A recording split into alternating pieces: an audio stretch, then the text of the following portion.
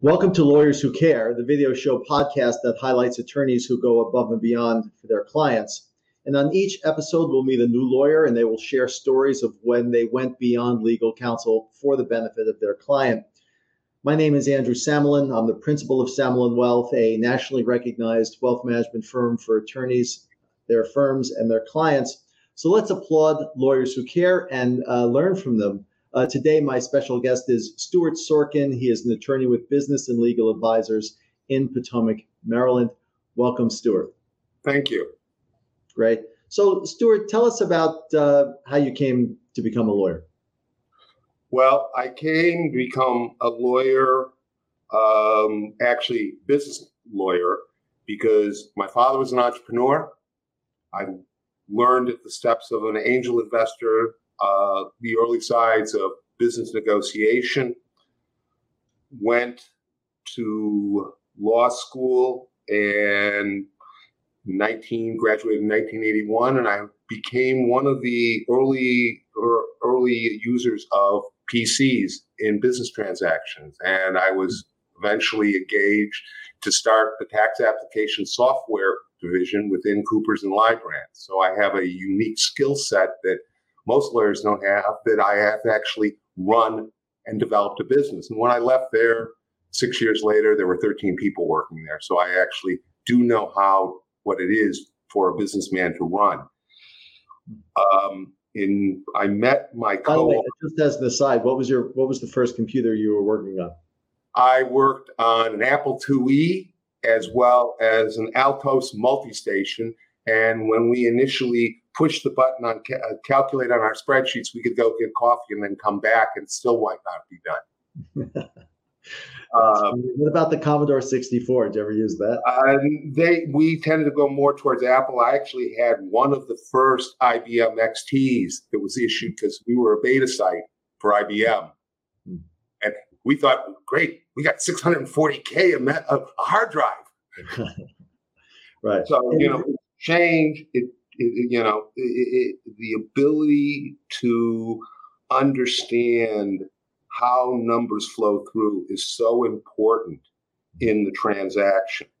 The other major thing that got me to where I am is I met my co-author. I co-authored a book called Expensive Mistakes When Buying, Selling Businesses and How to Avoid Them in Your Deal.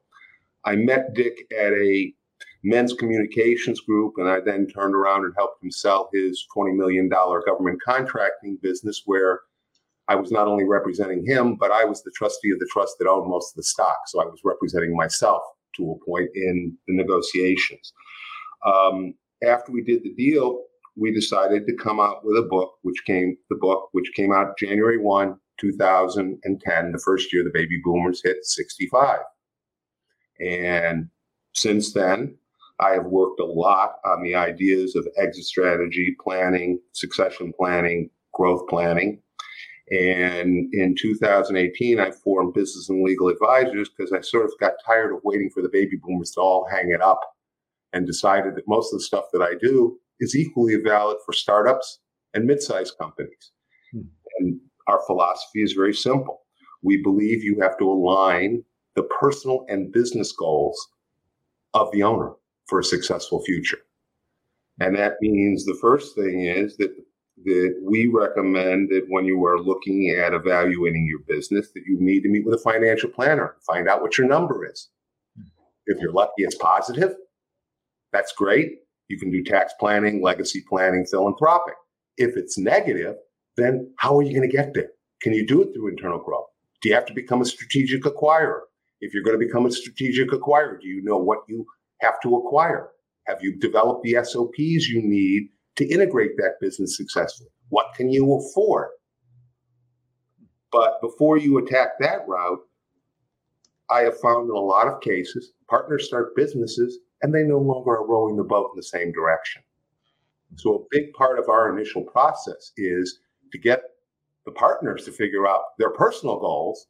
And then we have developed a questionnaire to be able to analyze the strengths and weaknesses of the business and help the entrepreneurs develop a 5-year plan that they've built consensus around to grow the business.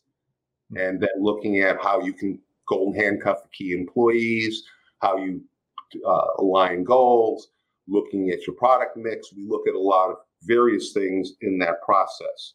So, Stuart, tell us a story where you went above and beyond, because I love the nature of the foundational components of this, and I'd love to hear about a story that one that probably illustrates the life cycle of a client for me is in 2015. I was asked to do a perpetuation plan for a client. We transferred from father to son. Son, I was able to get the son after had taken it over. We found a potential merger partner, another family that had already done a transition. We put those two businesses together. We then acquired 3 additional shops and a 4th shop that we acquired while we were selling. And we took it from probably my client that I originally got involved when the value of the business at that time was probably $1.5 million. His share of the proceeds on sale is about $8 million. And it's a lot with a lot of my clients. I'm consigliere. It's beyond the pure practice of law, because especially when you are doing succession planning, there's a lot of interpersonal things that go beyond business. Not all you have to look at, figuring out the common goals that make the most sense for that particular client and that particular business, and who their particular exit strategy is. Because different businesses, if you're selling to a strategic partner versus selling to a financial buyer versus selling to management or employees, you have a different type of succession plan you need to build. And that has to be contemplated as part of what you're doing. Right. What's the name of the book again, Stuart? It's called Expensive Mistakes When Buying, Selling Businesses and How to Avoid Them in Your Deal. And I'm quite proud of the fact it came out in 2010 and it still has 4.5 stars on Amazon. That's terrific. So, Stuart, just so everyone knows, by the way, this is the Lawyers Who Care video show podcast. Today, my special guest is Stuart Sorkin. He's an attorney with business and legal advisors in Potomac, Maryland. Stuart, just so that people can get in touch with you, can you give us your phone number twice? Sure. 301-320-1152. 301-320-1152. And where can they find you online? They can find me on LinkedIn or at businessandlegaladvisors.com is our website.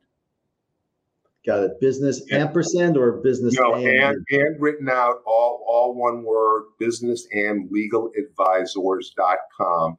And I encourage anyone who wants to look at our website to really go to our process section, because I think that really shows how we look at it differently as a more integrated process. Because a lot of times what I find is, even with law firms, the estate planners don't necessarily know what the corporate attorneys are doing, and the corporate attorneys, and you get necessarily conflicting documents or advice. So by looking at the entire package, I think you give a better product to the clients. So it's clearly not individual silos of these practice areas. You do it on a holistic 360-degree basis. Exactly. And I team with financial planners.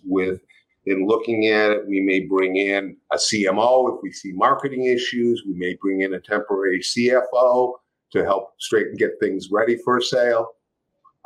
It's the idea of we take a top-down approach and looking at, what are the real goals? Mm-hmm. That's great. Stuart, thank you so much. Again, everyone, this has been the Lawyers Who Care video show podcast.